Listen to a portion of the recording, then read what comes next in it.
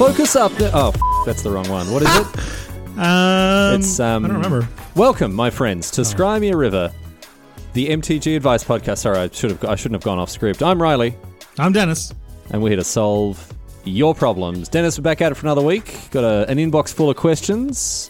Are you sure you want to use that intro? You swore. That's fine. I'll just. What have you done to the questions? I've just opened them up. Yeah. You absolute monster. All right, we'll address this. We'll address this when it comes up. Come on, put in the questions in our shared talk. No, listen. My carefully colored PG image won't be compromised. I'll add a judiciously placed beep. An artisanal beep. A handcrafted, organic, hand-grown beep. Only the funny. Do you think beeps are funnier than swear words? Yeah, I do. I do too. Actually. I think now, sometimes. Here's the thing. If you have a lot of it, I think beeps hit diminishing returns faster than swear words do. Absolutely. But I think a surgical beep is actually... I think the intro will be funnier than it would be otherwise because, one, I never really swear publicly, and two... the diminishing returns. I was about to say it's like the first bite is the best. I was about to say it's like when you hear your teacher swear. But did you ever accidentally swear as a teacher? Oh yes, yes, I did more than once. Yeah, when I was teaching the 8-year-olds, and it was never in anger or it was just as intensifiers. Oh yeah, like you'd say something was like. If I couldn't remember, I'd be like, oh the F and so on, like that. And so it's not like you stubbing your toe. No. It was just like a sort of like a thing. Yeah, I was using it to fill in time. There's a word for that, but I can't remember that. There's a word for the and and Oh, there's I do know what you mean. Yeah. I can't remember what it is. I'm sure we'll get someone. No, I do know. It's called I had this weird thing because my family is Croatian, so I learned Croatian before I learned English. Mm-hmm. Where if I'm angry about something or if I'm trying to use something as an intensifier, I'll swear in English. But if I stub my toe, if I get like a lizard brain swear, it's in Croatian. Lizard brain? So like the hind brain, the primal part of you. Yeah. Yeah, all right. I like that. Anyway, we talk about the questions. If you want to send in your questions, please do. The best way to do this, of course, you can do it on Twitter. You can email me as well. If you jump on Twitter, you'll find our DMs are both open.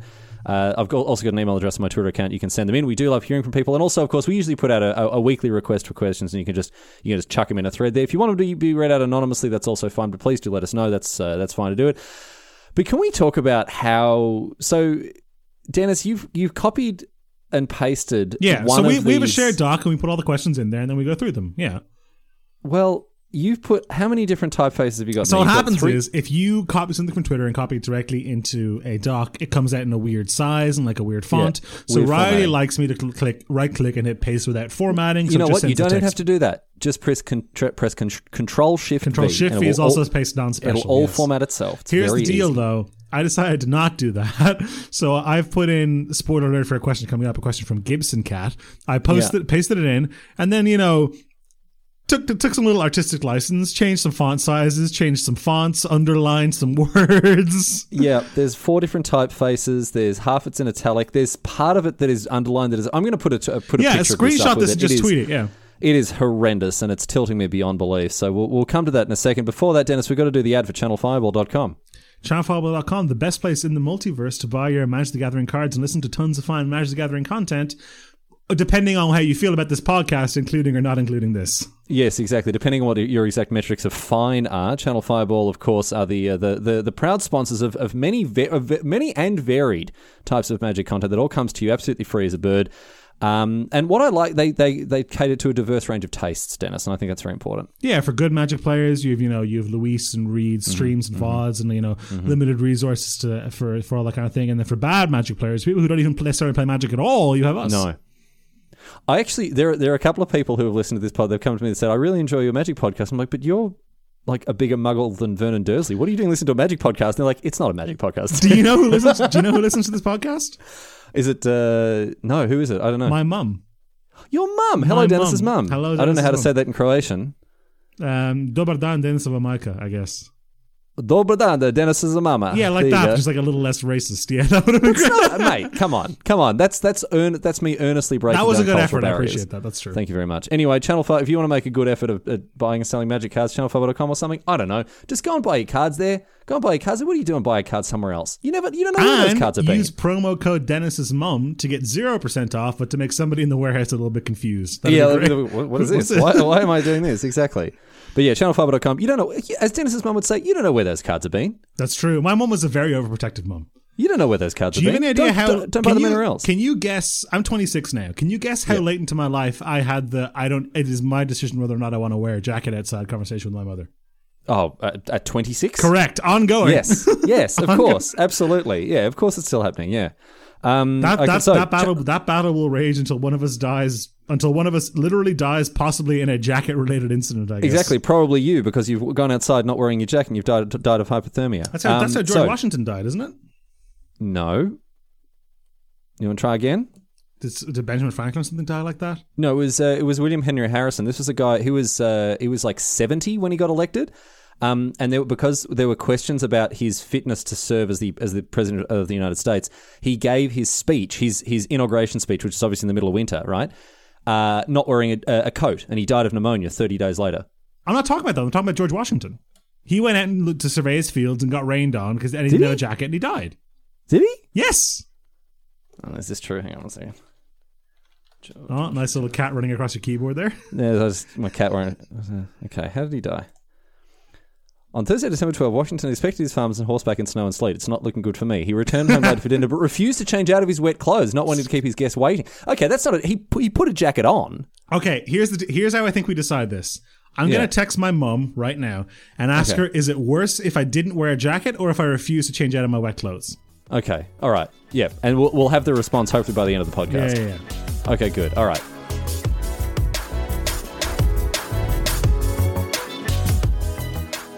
Well, Dennis, we may as well get stuck into this question that you've so heartlessly butchered here. That does come from Gibson Cat, long-term fan of a lot of stuff that not only me but also CFB has made. So massive shout out to Gibson Cat, who I think more than any other person on Twitter retweets all the garbage that I put out there all the time. So Gibson Cat doing just the finest work, and I can't say much I appreciate. They must have some sort of like Faustian deal with the devil where they have to do that to like preserve their life essence or whatever, right? There's no way they're doing it of their own volition. I will take it. I don't care how. I don't care why or how. And Riley, how do those Faustian devil retweets show up? Just the same. Exactly right. They spend just the same, Dennis. Anyway, Gibson Cat asks, under what conditions, if any, is it socially acceptable I can't read this because it gets so small, to tell an unsolicited bad beat story? So the key word here I think is unsolicited. This is the problem, right? Do you have friends let's talk about that. Let's make this question a little easier for ourselves firstly by talking about solicited ones. You don't want to do firstly by changing the font size? Is that not step one? What I'm saying here is like if you're at the end of a round and you go up and your mates are sort of all gathering around, whatever, and you go, oh, how'd you go? And you can then say, oh, this happened, that happened, the other thing. That's solicited. That's fine. If the conversation is already happening and you get invited to share your experience at the last round, win, lose, or draw, you have the right to tell the story. Here's the thing, though. If people are just sharing their experiences in this sort of like semicircular group conversation that you're in, let's say me and you, and let's say Toffel and Jamin for, argument's sake, are standing around. Yep. And Toffel's like, oh, I just lost my game. It sucked, yada, yada, which is unreasonable because he obviously is very, very good. But let's say that happened. He's like, oh, I just lost my game. It was, nonsense. My opponent top decked a bunch of things in a row. And I'm arriving into the conversation at that point. Yep. Is it acceptable if I then share a bad beat story of mine for the previous round? Yeah, I think it is. Is that solicited or unsolicited? I don't know if it's unsolicited or not, but that doesn't really matter because it's related. That's the thing. That's what I was going to say. Yeah. That's the only time, if you qualify that as unsolicited, that is the only scenario I can think of where it is socially acceptable to share a bad beat story. I disagree. I think there are other situations where it's acceptable, but I think one of the key. Let's say we got Gibson Cat here. Gibson Cat has a bad beat story that they want to share. And they're trying to figure out whether it's acceptable or not. Uh-huh. If you go into a circle of friends that are discussing what's happening after a round and they're asking you, right? Obviously, totally fine. Yeah, if they're already discussing carte blanche, if they're already discussing how their rounds went, also fine. The problem arises when the conversation is completely different and you're threatening to derail it almost entirely to talk about something bad that happened to you. And that's when we start to run into problems. And Dennis, I don't think it's as black and white as you made it out to be. There's a book I read about this when I was younger. Not about telling unsolicited bad beat stories. Telling bad beat stories, yeah. That was the first book your parents bought. The book I read that I would recommend to everybody called Games People Play. I recommended it to you, actually, and you hated it. Yeah. I couldn't get through like the first couple of chapters. Yeah, I found it really tricky. So I think I misrepresented to you what it was. So Games People Play is like a psychology book. It's like a psychosociological book, I guess, that talks about how if you kind of boil down conversations to their barest elements, like an example of one of the games in the book is saying, "Oh, I'm worse off because." Blank. Yeah. So you have that sort of race to the bottom, and that's what happens with bad beat stories. People love that. That's what happens with bad beat stories. Like, I had a crappy day because I got rained on. It's like, oh, you think that's bad though? I missed my bus. It's like, yeah, but then when I got home, I burnt my dinner, and and that's exactly what happens with bad beat stories. Mm-hmm. And I think there's something people run into a lot, especially like less socially conscious people, where rather than having a conversation with a person, some people, and I think you can tell a lot of people do this. Rather than listening to you, they're kind of waiting for their turn to talk. And I think that happens in circles where you share bad beat stories as well. Dennis, one thing that was really bad that happened to me actually last time I was playing in a... Sorry, what? Oh, I saw the glint in your eye and everything. But I genuinely do think I do think these kind of stories do perpetuate that kind of behavior. A friend of mine back in Australia has a name for these things. He calls them parallel monologues.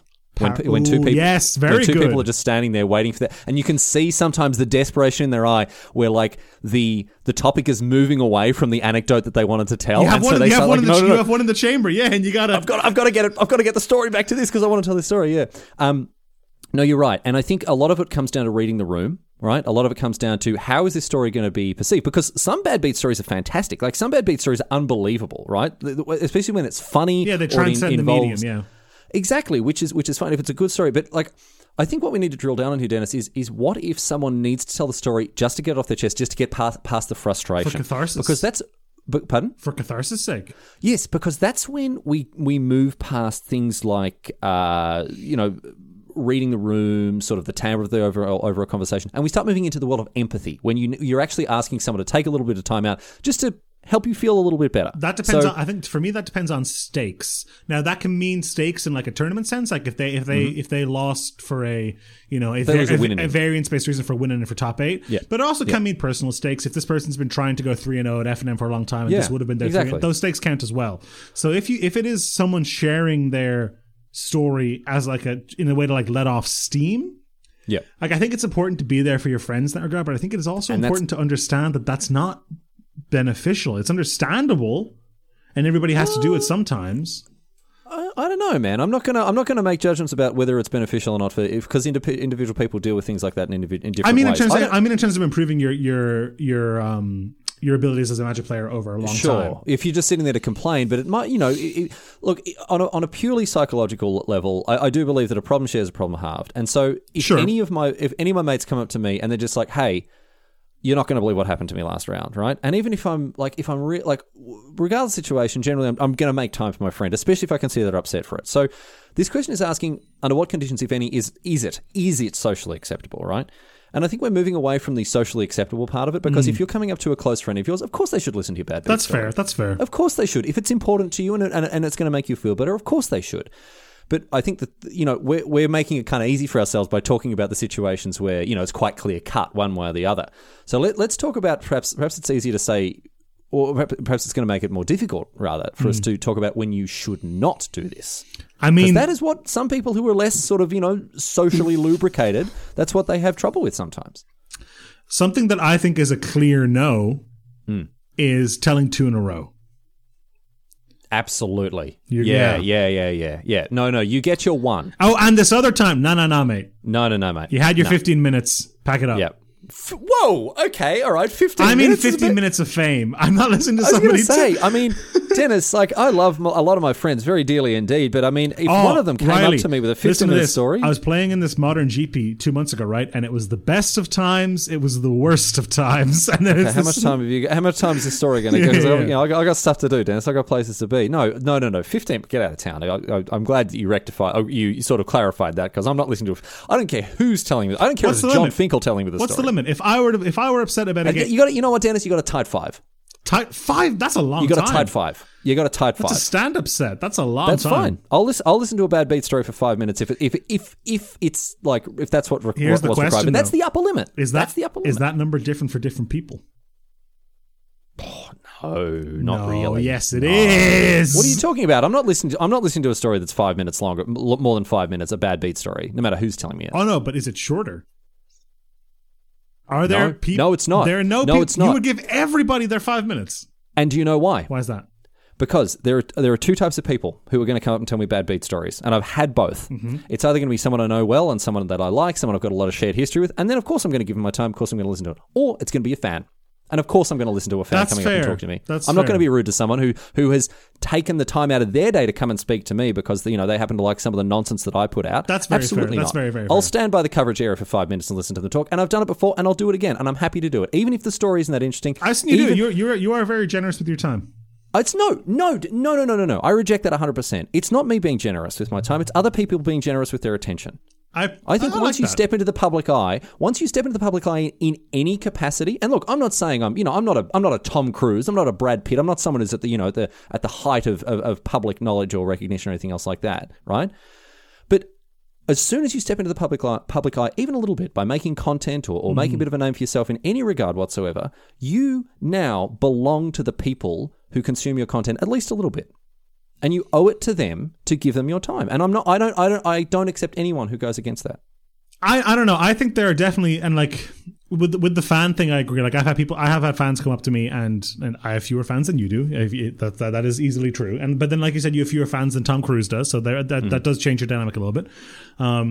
Who have talked, want to talk to me about something that I don't particularly know about, for example, or might not necessarily have a stake in, but I will always give them the time, 100%, because and look, there's still lines, right? Like they can't sit there and have the rest of my afternoon, but I'm always going to give them the time to say what they want to say. Like that's. But there are friends of mine who, if they like sit down and start telling me a bad beat story, I'll be like, all right, here we go again. Here we go.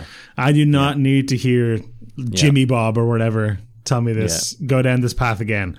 And maybe you're a more patient, maybe you're a better man than I, but I wouldn't say that. The number is definitely different for different people that I know, for sure. But I've already said you've got a tight 5. That's it. You go above that, and I'm going to start. The orchestra music's going to start playing, Dennis. You're going to get the hook, the vaudeville hook. Exactly right. There are people in my life who definitely get a tight 30 seconds for sure, man. Oh wow, yeah, you've really tightened the aperture there. Anyway, look, let's.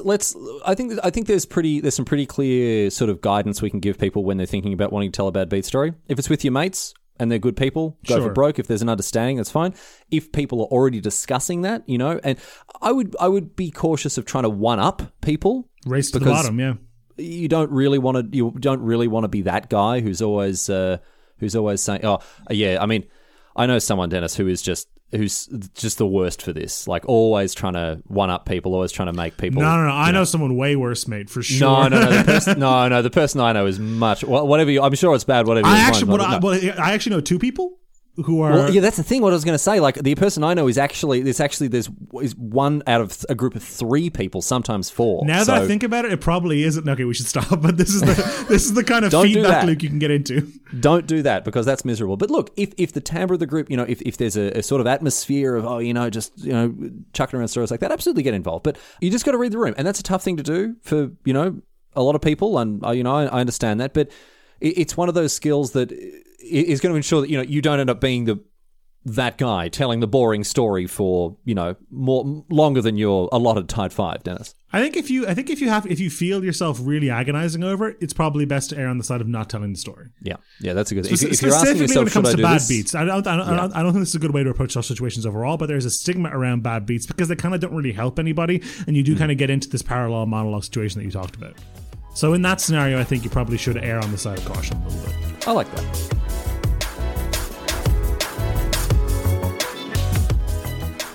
Our next question, Dennis, comes to us from Shivam Bhatt, who I'm sure many people will be well acquainted with on Twitter, very active Twitter user. And I mean, look, he's a fan of ours, and we're a fan of his. Oh yeah, Shivam's great. Shivam, I remember one of the first times I met Shivam in person was at Grand Prix Santa Clara in early 2018. I think I met him before that at PAX and stuff. We actually sat down, and I was sitting I was sitting on the floor outside the convention center just eating like a hot dog or whatever. In like kind of like it was a busy weekend for me, so I was kind of like wanting to just decompress and sit down, yada yada. And I didn't really want to talk to anybody. And Shivan's a very friendly, very outgoing guy, and came over to talk to me. And I'll fully admit, at first I was like, "Oh, I don't really want to talk to anybody," yada yada. But I didn't say it to him internally. I was like, "Oh, I don't want to talk." But then I had a really earnest, really nice conversation with Shivam, and Shivam kind of sensed after a minute or two that I kind of wanted to be left alone, and left. And I was like, he's a very socially aware guy, really, really nice guy. Yeah, he wouldn't have any trouble figuring out the right time to tell a bad beat story. No, he'd be right on. He'd be right on. My favorite conversation with Shivam was about hot sauce. Oh, I remember this. Yeah, it was very interesting because generally, like, hot sauce people tend to have very strong opinions, right? I like hot sauce, but I'm definitely not hot sauce guy. And when I started talking about it, and Shivan jumped in, I'm like, oh no, here we go. We've found a hot sauce guy, and now we're never getting out of here alive. This vein runs deep, yeah. But he ended up having some very insightful and interesting comments to make, specifically about Tabasco sauce, which he says is not because it's one of the worst hot sauces, right? I think everyone agrees on that. It's the monopoly of hot sauces. But his argument was, it's not a hot sauce; it's a vinegar.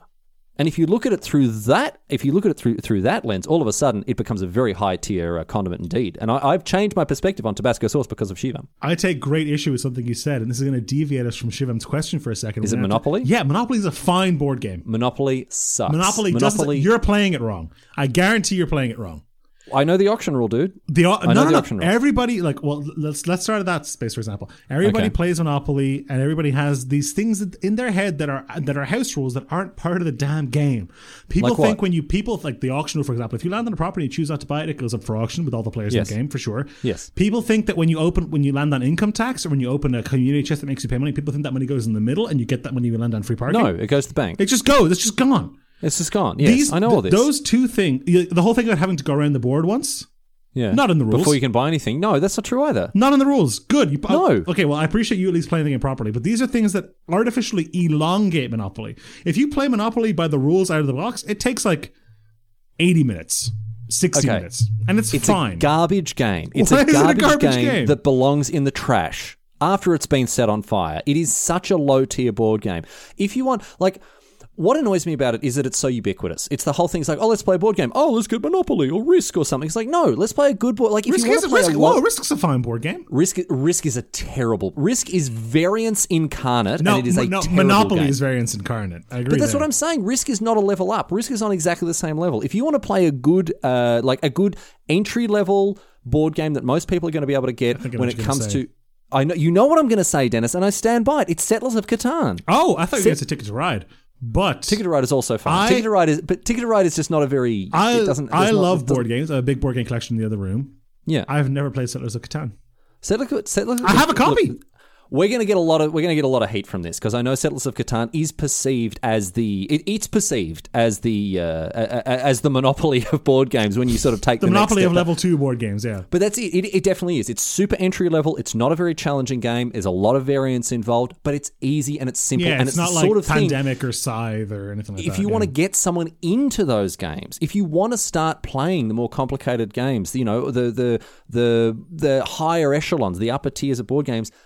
All you need to do, right, is sit someone down and play Catan with them, and if they enjoy it, they've got a chance. If they don't enjoy it, they're out. They're never going to enjoy a good board game. I remember my ex-girlfriend, I went over to her house once at Christmas, and her dad was a huge board game geek from like his earlier days, and he obscure European board game geek. Right. And he's like, now we're playing Das Schlingelstock, and it's this like amazing like board game where you take this little mensch and you run him around this board, and everybody gets 3 iron points and 4, and don't forget to draw your railway card and stuff. So it was way too deep. Yeah. Oh man. So anyway, Shivam. So Shivam, right? So Shivam has a question here, and he writes a friend, and I've tried to enunciate the inverted commas. You tried to get his tone across. Because he's put friends in talking marks here. A friend taps his mana to the left and his creatures to the right, leading to a willy-nilly board state. Worse, he sometimes taps his creatures left and right based on which hand he uses. Is this clean magic? Shivam, no, it is not. This is... Quick question. Riley, are you left-handed or right-handed? I'm right-handed. Which direction do you tap your creature? I tap everything to the right. So you tap everything clockwise? Yes. Which is the way the tap symbol on old cards indicates? Yes. I do not. Yes. You tap things to the left? I tap things to the left. That is fine. Because I tap with my right hand and that motion's more natural. That is fine. That is totally fine, Dennis. I am a big fan of causing bedlam on the board like this. Like incidental tilt value, yes. No, Riley, and this might lead into our next segment. I think this is a low-key power move. No, this is not a power move, Dennis. This is not a power move, mate. It's tilted Shivam to the point where he felt the need to write into the podcast about it. Yeah, maybe it is a power move. I don't want to be subjected. I don't want to start like giving this power move any kind of platform or power. It's gonna tilt me beyond belief. I don't want to have to deal with this. It's fine that you tilt things to the left, Dennis. I want to talk. I want to talk about that. I think it's correct to tap things to the left, even though I know Magic cards say it's printed the other way. Why? How is it more correct? I don't know. I have no. Okay, I was expecting someone going to back. Like you're going to back it up there. I think. No. I mean, okay. Let me rephrase. I think it's correct for right-handed individuals. Because you're twisting it the other way? No, because it goes with the you can't twist your wrist in this direction. Dennis is waving his hand at the screen right now, right? And what I'd like to point out to you, Dennis, is when you wave your hand over to the left, to reset the wave, you have to twist it back over to the right. Yeah, but I'm not going to come in at an acute angle and start on top of this like some sort of serial killer. I'm going to show you how I tap things, right? I tap things by picking them up from the top left corner and rotating them like that. Oh no, my card never leaves the table. It's flush the whole time. Yes, you slam your hand down and then move it over. And I would argue that actually is a more natural motion. No, you're absolutely right. But I pick things up and position them like that. Snap them on I like to snap them down, especially when I'm attacking. I have a magic card here. I'll demonstrate for the listeners. Riley likes to do this. Yeah. While really juggling that microphone stand as well to get that nice big boom in there as well. I love to do that. You got to be consistent, right? In Australia, you can use American or British English when you're writing your university papers, but you have to pick which one. You can't put a U into a colour somewhere and a Z into an organised somewhere and mix and match. You can't do that. You have to pick one style and stick with it. So no, Shivam's friend, and Shivam as well. The fact you put friend in inverted commas tells us a lot because they're not your friend. Riley, they're no one's friend. Let's put a little bit of a bow on this. So I agree that your friend is it is objectively not clean magic. That's the question. It's filthy magic. I think it's hilarious. So that's fine. That's my addendum. Riley, my mother has replied. Oh, good, excellent. All right, okay. So I hope that helps, Shivam. It's not clean magic. Tell your friend to stop doing it. Go on. I texted verbatim. Settle a debate. Is it worse to not wear a jacket or to get rained on and not change right away when you get home? My mother replied, if you had worn a jacket, you wouldn't even have the second problem. So you always have the jacket, and then you don't even have to change when you get home. In other words, Nikki is right. My mother has assumed I'm arguing with my girlfriend about this and not with you on the podcast. So she ended the message by saying, your girlfriend is correct, Dennis, stop arguing. That's very funny. So according to your mum, yeah, William Henry Harrison was... And look, according, I think, to most people interested in this sort of thing, William Henry Harrison was an idiot when he went out in the freezing American winter to give an inauguration speech. He did it for a reason. He did it to project this idea of, like, vitality and health. George Washington was just lazy. No, he wasn't. He was being polite. He didn't change because he had guests he didn't want to keep waiting. Okay. We have two polls that are going to come up as a result. I need to make a note of these because I'm going to forget them otherwise. We have two polls. Poll number one, should you tap your cards to the left or the right? Okay, we should say tapping. Clockwise or counterclockwise for clarity's sake. Yep. And poll number two, who deserved to die more, George Washington or William McKinley? Whoa! Okay, so William McKinley was assassinated in 1901. He's completely... I mean, who deserved to die more? The guy didn't put a coat on. The guy got a bullet through his head from an anarchist. No. So Harrison or Washington? Yes, Harrison or Washington, yes. I'm going to tell you now, no red-blooded American is going to say that Washington deserved to die. According to most Americans, I mean, he should still be out there riding his horse about not chopping down cherry trees and doing all the other apocryphal stuff that he was apparently is supposed to have done. Anyway...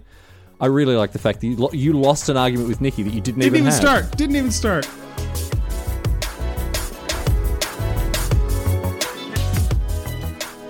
Dennis, it's time for Power Moves. The reception to Power Moves has been very strong. Power Moves, I mean, in itself is something of a power move, given how widely they've caught on with people. They've really captured the public zeitgeist here, Dennis. Yeah. So for those of you who don't know, we're collecting a list of magic-related power moves. These are ways that you can assert your dominance, Dennis. Really get up in your opponent's brain. Not even necessarily your opponents, just other people that you're associated with. But it's got to be within the realm of magic. It's been lovingly ripped off from the Hamish and Andy podcast. If you haven't listened to the Hamish and Andy podcast, what are you doing? Go and listen to it. It is so good. An ideal entry point, I would say, is probably the beginning of 2018. But you can go back all the way back to 2007, although they're not very good back then. I would kick in around 2012 if you want to do a deep dive. Anyway, Dennis, we've got an inbox full of them. If you want to send in your power moves, do just tweet them at us. You can DM at them out to us, the same way you can with any of the questions. Yeah, absolutely. Any way you want to get to us, you can pick your pipe and you can send through your power moves. Dennis, you want to kick us off? First one up here, Riley, from Jethro Harrop. Mm-hmm. I used to enjoy remembering my opponent's name, so at the start of game 2, I can say, "Good luck, Riley," and a small part of them will think, "Damn, I've forgotten his name." I find it deeply tilting when someone knows my name and I've forgotten theirs. That's very good. That's very good because you're immediate. And we've talked about how there are broadly two categories of power moves. There are legend moves and there are asshole moves. This is a legend move. This is a legend move. This is a legend move because it makes you look like such a legend. What if you set it up? What if you don't tell them your name to begin with? I suppose they'll know from the pairings anyway. Oh, don't ask for the name at the start. Memorize it from the pairings. That's actually so good because then at the beginning of game 2, right, when you say it, right, you got to do it you can't do it game 1. You got to do it game 2. Yeah. Then they all assume, oh man, I must have said my name already. Which means they must have told me theirs, and now I'm a jerk. I'm being so rude. And then they'll start, they'll open, they'll play the wrong land, they'll miss, they'll miss onboard stuff. Jethro, that is a bona fide power move. That is a 100% legend power move from Jethro Harrop. Absolutely love it. We're at a bit of a disadvantage being like minor public figures, but I'm going to still use that one whenever I can. That is top tier. All right, Dennis, I got one here. I got a power move for you. Let me hit you with this. This is from Tyrone Phillips. Strong name. That name alone might be a power move, but that's... Hi guys, I think lands are a great way to muscle your opponent into the tilt zone. At GP Brisbane this weekend, I witnessed a blue-white control player with at least 6 different basic lands, including revised 6th edition Amonkhet Full Art and Throne of Eldraine stamped foils. And Dennis, the reason I picked this one to share with you is because I have to assert my dominance on this because of how much it tilts me. So this would send you through the roof, mate. I would be in the stratosphere when this happens to me. I hate it. So I'm trying to get on the front foot by like putting it out there. This is like immersion therapy for me. I hate this so much. Because the thing is, Dennis, let's use this as an example.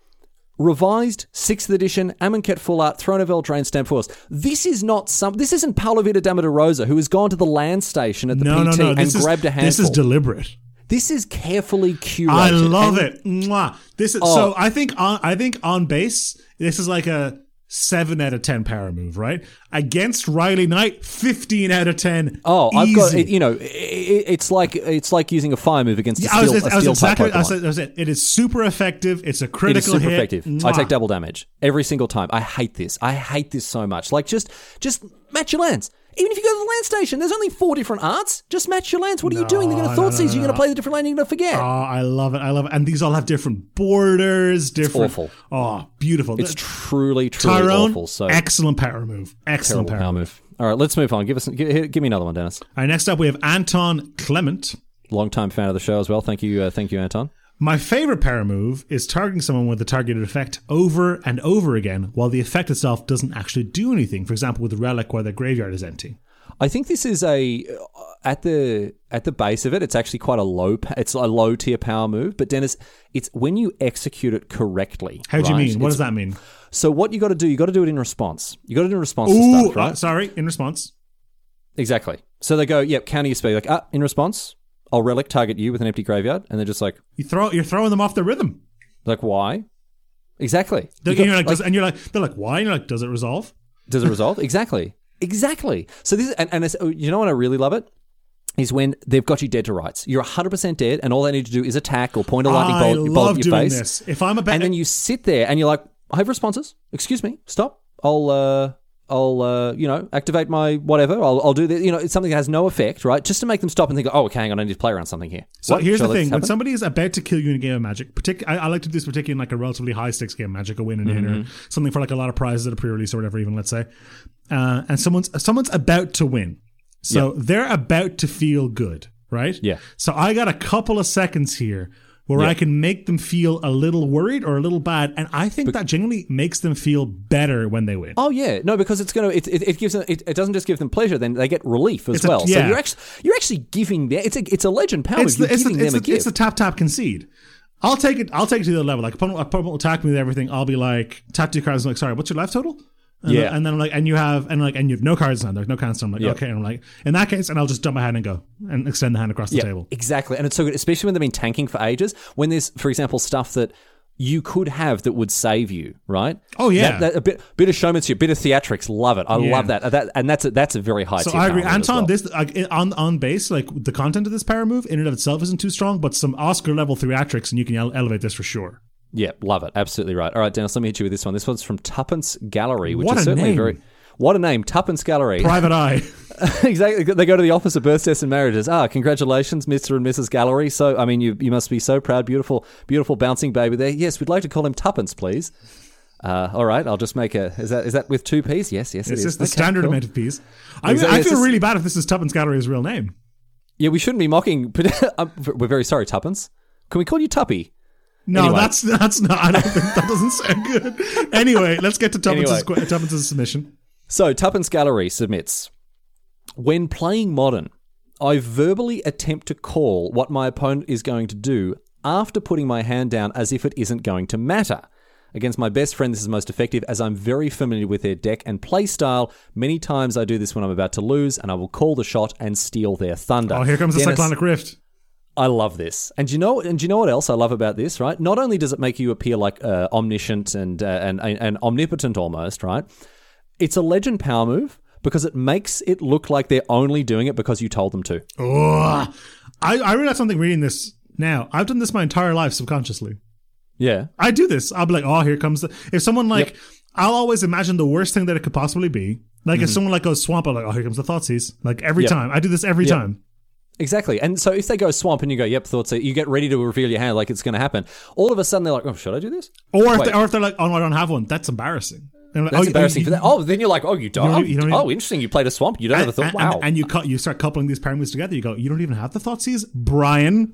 Yeah, that's that's very good. That's very good. No, I really love this because again, it's about asserting dominance. It's about making sure that you're the one in control. So if you start saying, yeah, I guess you're going to counter that, aren't you? And then they do it, you're like, yeah, don't have an original thought of your own, huh? Got to do what I tell you.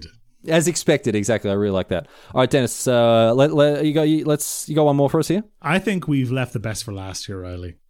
This is one of the first ones we got after the podcast last week, and I texted it to Riley immediately because I was blown away by it. Yeah, this one's very, very good. Hot off the presses from Mark Boyd. I always let my opponent roll out their playmat first. Then when I put mine out, I make sure it overlaps slightly so my playmat is on top. I love this. I love this so much. I love that there's so much to unpack here, Dennis, and it's just beautiful. So first of all, most tables you play Magic on are definitely wide enough to accommodate 2 playmats. But that's not the point. No. You are staking your claim. Here's the other thing. They can't really take away their playmat then until you take yours away either. No. You decide when the game ends. And of course, they can't really pull it, especially with a tablecloth, they can't pull it back. And even if they do, it's then going to be hanging over the side of the table. It's going to be a little floppy thing off the end. You get into a war of attrition like elbows on a plane. If they pull it back next, you just lift yours up to adjust it, shift it up a little bit more. Even further. This is incredible. This is such a high tier power move. I mean, it is so good. And of course, it comes in totally, you look like you're being polite. Oh, please, put your playmat down. That's fine. I'll wait for you. And then just, what are we saying? Like 2 centimeters? Maybe 3 centimeters? Half an inch, yeah. Yeah, exactly. Not a huge amount, but just enough to know, hey, this is my backyard. We're playing on my home. You want it to be a small enough amount that your opponent isn't going to be like, sorry, could you actually move your playmat? Yeah. You want them to be like, they're like, oh, I'm not going to ask them to move it. He only overlapped it a little bit.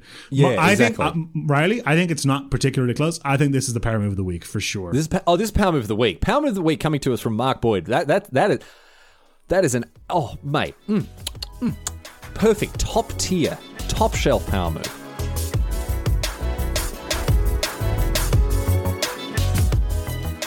Riley, we got one more sneaky question I want to get in here right before we wrap up. No, we're done, Dennis. We don't actually have any more time, so we're going to say thank you to people for... I think we can make a little time. From Juan Garcia, our community manager of Channel Fireball. I'm just looking at the... hang on. Yeah. Asks, who is the better Magic player, Dennis or Riley? And the reason I want to ask this is because it came into the doc because we put it in because it was a question that came into the podcast. And Riley said, oh, Juan's question, I think you're, as in Dennis, is probably the better Magic player. And I said, oh yeah, it's going to be a short section of the show then, isn't it? Because I agree. Okay. Yeah. All right. Well, listen. Okay. All right. There are a couple of things going on here. I think you are the better Magic player. Mm-hmm. But I tend to think most people are better at Magic than me. That's true. Do you know why that is? Your humbleness truly knows no bounds. It's not to do with humility. It's actually to do with the cold, hard reality of most of the Magic-related people I spend time with, right? Oh, that's interesting. Like my best mate, Toffel's my best mate. Mm-hmm. One of my best mates, right? Like I go to GPs and Pro Tours, and I'm friends with like Frank Carson, Rafa. Hang on a second, I dropped something on the ground here. What is that? A name? Did you drop a name down there? I just dropped a couple of names on the floor. Then let me pick them back up there. So it's funny. I played in a modern event, just a little. It was last weekend. I have to interrupt you. I'm sorry. People aren't going to know this. Riley bent over and picked nothing up off of the floor in real life. I picked this cup up, Dennis. Look. Follow-up question. Why is the cup on the floor? So I was having I had a tuna wrap and a glass of pineapple juice for lunch, and I put them on the floor down there next to me because I don't have room on my desk. What are you, a sim? What do you mean you put them on the floor? What do you mean? Where else am I going to put them? The kitchen. I'm busy. I'm too busy, mate. I'm busy making relatable content. I just hashtag relatable content. You're going out with your best friends Frank Karsten and Raph Levy. Exactly right. Anyway, I played in a modern event, and it was funny because from round one, right, I was assuming I was just going to lose every match because I always assume that I'm the worst player in any matchup with anyone, which most of the time I'm right about, right? And, maybe I was right in this modern. It doesn't matter. Let's not get into it. Again, we've got to move on. But, yeah, I would say that you're probably better than me. But then again, I'd say that about more or less everyone. The only reason I think I'm better than you is because you've told me. Because when we would stream together, we play Magic together, and I would make a move or something. I'm like, oh no, we shouldn't do this because they might have this, and you'll go, oh, you're so good. You'll be like, the other thing is you're a lot more confident when it comes to that sort of thing than me as well. Oh, and yeah, also, I'll be like, they don't have it, and you'll be like, they might not. Nah, they don't have it. And the other thing is, My motivation to win, and I'm not trying to use this as an excuse. Again, this is just the reality of the situation. My motivation to win is greatly diminished since getting into coverage and playing Magic almost exclusively, or interacting with Magic almost exclusively as an observer. I just don't have the. I've talked about this on a couple of other things that I've been on. If I'm playing a game of Magic in preparation for Pro Tour or whatever else like that, if I'm playing against someone, sometimes I'll deliberately take a line that I know is wrong, right? To see how important or unimportant, for example, a counterspell is, or a sideboard card is. Yeah. I'll run the experiment, exactly. That's fine. And after years and years of doing that, I'm just used to not winning, and so I don't play to win a lot of the time. I'm trying to play to learn. I know that sounds like a cop-out, and I guess it is to a certain extent, but I also don't really mind. I don't really need or want to be better at Magic than other people, because that's not under the purview of my job, so... Yeah. I don't know. I mean, maybe if people think that's a cop-out, that's fine. But I'm also happy to admit, yeah, Dennis, you're probably better than me at Magic. All right. Let's run a quick recap here. Channel Fireball is the best place on the internet to buy your Magic the Gathering cards, consume your Magic the Gathering content. It is acceptable to tell a bad beat story in a situation where those are already going around. Mate, we got to do the music if it's the outro. What do you mean? Is this the outro? Are we about to say goodbye? Yeah, I was going to let you think. Dennis, We've got time-honoured traditions of the music playing before the outro. Please, will you just give me 20 seconds to listen to a bit of Joachim Karad? Run the Joachim Karad.